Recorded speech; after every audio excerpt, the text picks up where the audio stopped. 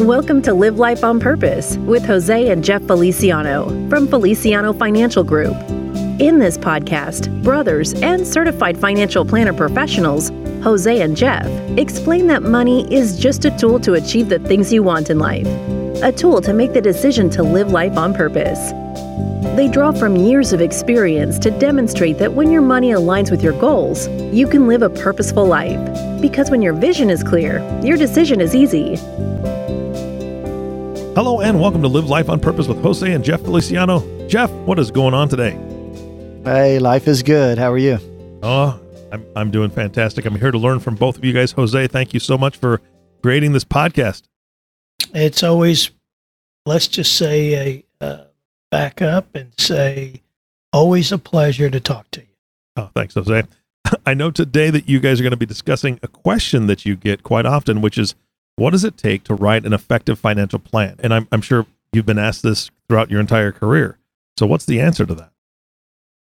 You know, I love the topic because when your visions are clear, your decisions are easy, right? Mm-hmm. And we find it, most people, they struggle with the decisions that they have to make with insurance and investments and their retirement plans, wills, trusts, taxes, just all the decisions that we have to make with money and how they tie together and how they interact. And, we want to make smart choices with money, but sometimes there's so many decisions that we have to make that it becomes difficult. So I think, the intent is to, all right, let's get organized and how do we simplify it all and simplify the process so that way, whether we're families or we're business owners, that we've got an effective plan and everything can tie together so we can achieve and focus on the things that are most important to us. Yeah, absolutely. And I know that just listening to you guys and knowing how much goes into the work that you do, I think most people that try to do this on their own could get analysis paralysis kind of thing where it's just like, oh, I'm just overwhelmed with everything that I have to get done. And, we really answer 4 questions in the area of planning. Number 1, how much cash reserves you should have or how to get it there. Number 2, what's the best way to reduce or eliminate debt on a schedule that works for you. How to allocate your assets so you have the highest probability of achieving your goals. And then we answer 3 questions in the area of insurance. Should you have it at all? And if you should have it, what's the right kind and what's the right amount? So those are all into an effective financial plan. Gotcha. So that was quick and that was hard hitting, Jose, but my head is spinning. So where do we start in this process? Because you got to start somewhere.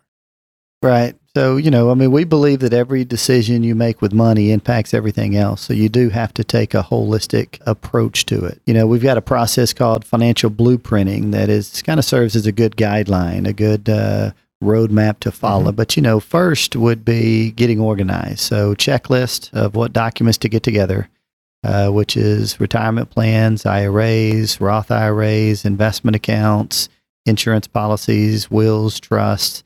Really just those documents that either has to do with insurance, investments, taxes, estate planning, and make sure we've got a good grip and we assess where we are and getting all that together. Second step would be to kind of think through life. Hey, what do we want out of life? What are the things that are important to us? It's not that money's not important, but in the grand scheme of things, it's not the money. It's just the impact that money has and the role that it plays. So it's good to think through, hey, here's the things that are most important, from a role that money may or may not can provide. Number 3 would be to put some structure around goals, objectives, really anything that requires money or planning to achieve. So that way you've got some real tangible financial goals of, where you want to be at some point in the future. And then number 4, reality check. Hey, where do we stand? Where are we now? We know we just defined where we want to be, and then do more of a gap analysis and say, all right, here's where we are. Here's where we want to be. What steps do we need to take in order to bridge the gap between the two and make sure everything kind of ties together? Yeah. When you're working with people, what kind of gaps do you see? Just in the insurance, I'll start off in that area right there. But, the types of insurance, you have life insurance, whether it's whole term, universal life, and variable life, disability, business overhead insurance, health, long-term care, homeowners, auto insurance, just making sure that you've got your liability insured, umbrellas, professional coverages, different types of riders on these policies. It can be so confusing to the consumer. And I think, life insurance policies, are they going to last? And so we really get into a deep dive there. Like I said, we answered 3 questions. Should you have it at all? And everybody's in different situations, so there's not a one-size-fits-all. Just making the insurability. People have pre-existing conditions. They have annuities. Sometimes it's an immediate or a deferred annuity. And what's the right kind of, how do you work with in that space? So let me jump in. Let me jump in real quick, Jose. I think the word insurance. I mean, there's obviously all kinds of insurance on everything. I think the real issue is, if something happens to me, what impact does that have on my wife, my kids, my business, and the people that rely most on me? Yeah. And I think those are the real questions of, all right, so what could happen? All right, I could have a big medical expense. How am I going to address it? I could pass away, die suddenly. How do I address it? I could be disabled and I can't work for 6 months or a year or 5 years. Is that important? If so, how do I address it? But really just thinking through, if something were to happen, what impact does it have? And how do I address it? And making sure that I'm thinking through those contingency plans of what could disrupt, the success of myself and my family in planning for the future, and how do we address it? And I think more often than not, especially things around disability and life insurance and, some of these other things, it's more often than not, people will address it once. But as you know, life changes over time. Our financial situations change over time. So what we bought 5 years ago, 10 years ago, most of the time are either outdated or they don't fit our current circumstance and what we're trying to accomplish now. So what Jose said is right on. I mean, you have to assess, all right, what do we need? What are we trying to accomplish? And do we have the right plan for what we're trying to do?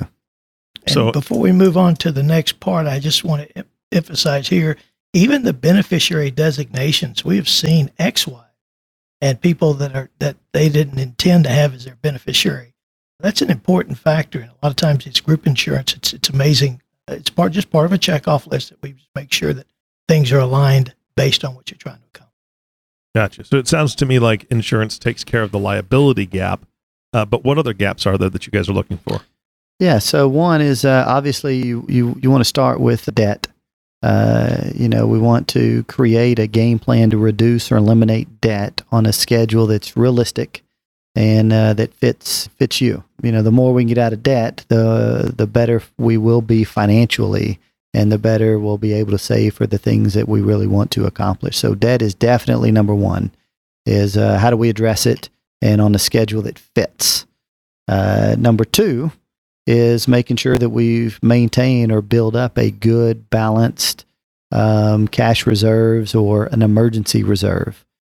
So that way, if something happens and, life is what it is, things happen, that we've got enough money there that we can write a check that we can pull from in order to take care of those contingency plans and those emergencies.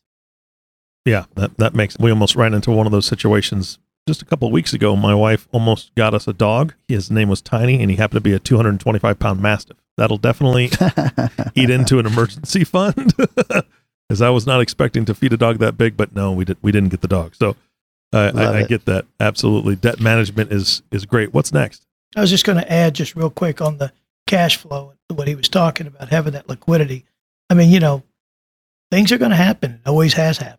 It could be a world event that we can't control. So having a good emergency fund for those times really puts you in a proactive role that we're not grabbing money out of the wrong buckets. So. Yeah, so good rule of thumb, 3 to 6 months worth of expenses in an account to plan for the unforeseen. Sometimes you go ahead and create maybe a year's worth of income or a year's worth of expenses if we're retired. Some people more comfortable with a year or two. Any big purchases that we know we have in the next 6 months, the next year, you want to take the risk out, so you may be a little heavier in your emergency reserve for those short-term expenses. But I think the key is just making sure we have those reserves for when life throws those curveballs or we have those immediate expenses. So you got debt, all right, and you've got emergency reserve. Jose talked about, 3, which would be the insurance, making sure we're prepared for the unexpected or protecting the people that we care most about that are relying on us. And then once those things are addressed, then you can, look at, okay, now what are the things that we're saving for? Where do we deploy the extra money? How do we allocate the assets that gives us a higher probability of greater returns with the least amount of risk necessary? So, depending on what's important to you and what's next. For some people, it may be college. So do we put money in a 529 plans or UTMAs in order to save a little bit of money now to, have that money grow to take care of college? The next step for some people may be retirement. So you look at what are the 401k options or savings plans through work.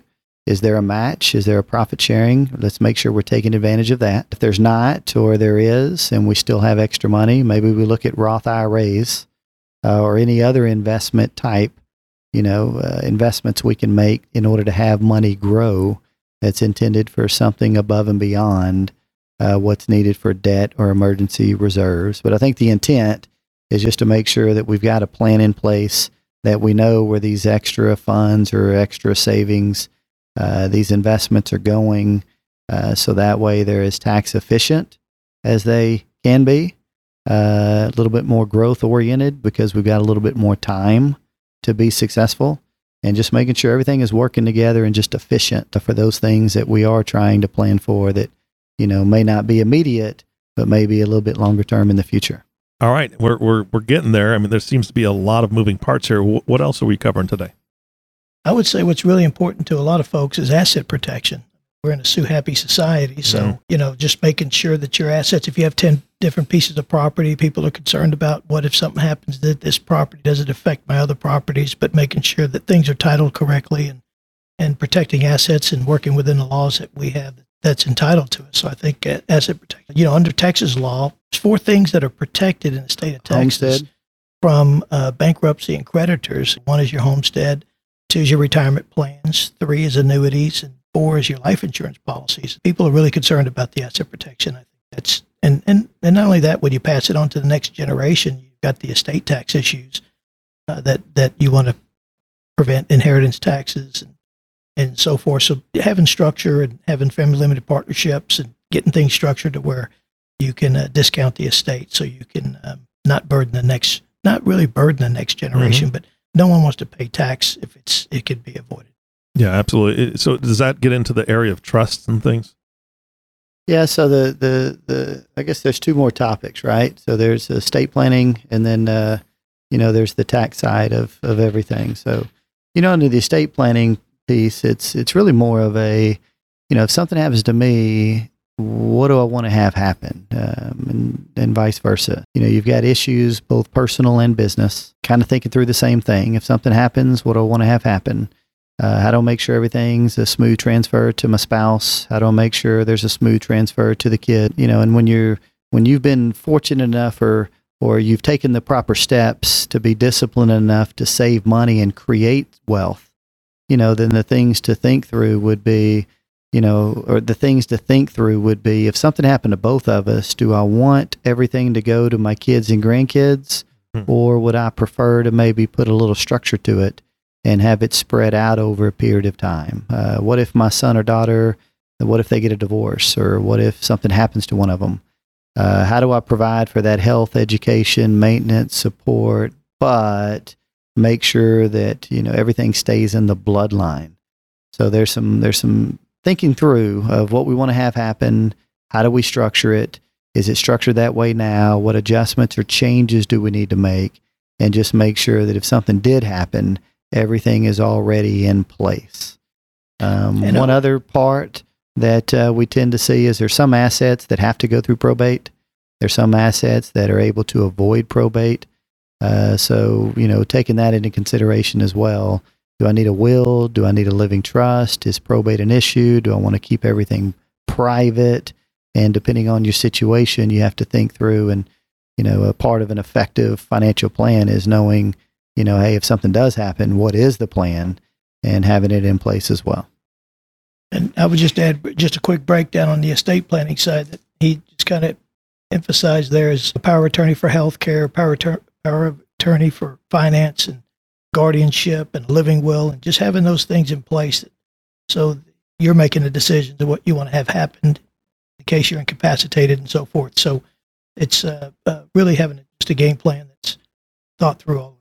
Yeah, and I'm sure it's not easy to have those conversations, but bottom line is that anybody with family needs to. You know, it's funny you said that. I think the most important thing, too, is communication within the family. And sometimes we don't communicate that. Next thing you know, people are in a twilight zone. But having everything simplified and organized really puts you in proactive mode. And people want to take action when it's for the benefit of them and their family. Makes sense. Absolutely. So what else do we need to talk about today? I think taking action. I always say action.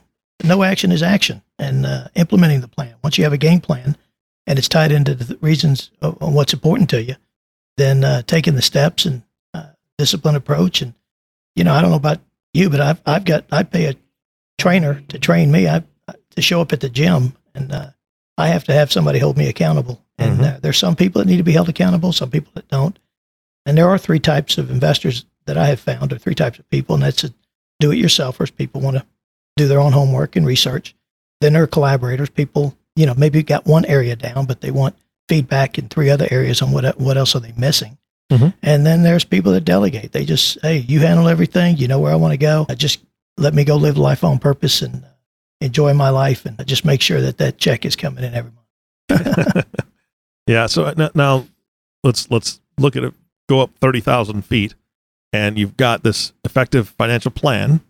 How often are you reviewing this with your clients to make sure it's still on point? I think there's a lot of moving targets, right? Because one thing about life is it always changes, Absolutely. Whether it's tax law or world events or goals or expenses or whatever the case may be. So, you know, we recommend a couple of times a year, you know, somewhere around January, February. That way you can kind of see how the year ended up. What does the year look like? What's the game plan? What big expenses do we have? What does the income needs look like? And make sure that not only are we thinking through the year, but also anything that we need to do before tax time is very important. I think the other time that we found to be the most efficient is somewhere September, October. It seems that most benefit books, any changes you want to make through your company's benefits or retirement plans, or especially anything related to insurance, is around that time, all of your elections. So if you can have something in that third quarter, early fourth, that way you're thinking through how those decisions impact the other things, as well as gives you enough time to make any adjustments, especially in an investment situation before the end of the year, to think through. There's nothing worse than, man, I wish I would have done this. This would have helped me in taxes, but I didn't do it by the end of the year, so it's too late. So I think at least those 2 times a year is good practice. But, you know, every situation is different. Some people need to meet once a quarter because things are more complicated. Some once a year is fine, but those are kind of the critical dates that we see more often than not. And I'll give you an example of today. You know, somebody's coming off a COBRA plan. They've had it for 18 months, and they got some pre-existing conditions. So you've got this enrollment period that's coming up at the last quarter of this year to have insurance coverage that will cover pre-existing conditions. The second thing, person's turning 62. Should I take my Social Security at 62, 63, 65? How is my Social Security going to be taxed? So we have to set up a review for that. And, you know, then you find out somebody been meaning to get a will done, but just hadn't got it done. So it's different where everybody's different in what they're trying to accomplish, but it's just holding them accountable and having these things, making sure that we take action and making sure we don't put people at risk to not fulfill the things that are important. Gentlemen, great information today. Thank you so much for sharing. Any closing thoughts before we wrap up today's podcast? You know, I always say that anytime you can call timeout, you know, it's too important. It's your life. People rely on you. So if I can just encourage you to call timeout, let's get organized, let's get everything down, let's get everything on paper, and just think through, hey, here's the things that are important, here's the things that I want to accomplish, here's reality of where I am today, and how do we create a step-by-step plan of action in order for you to achieve the things that are most important to you. It was important to have this podcast because some people think that financial planning is just your investment planning, but it's more than that. And so it's just looking at all different areas of planning. And I'm going to have to say, based on my experience, I've probably only have seen 3 or 4% of the population that has everything in order.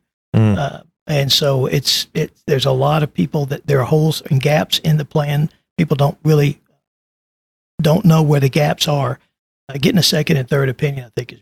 Yeah, that can be a little scary. That's a very low percentage. So such great podcast, great information. I'm hoping that the listeners are going to share this. So Jose and Jeff, thank you so much for your time. And of course, our last thank you always goes to you, the listening audience.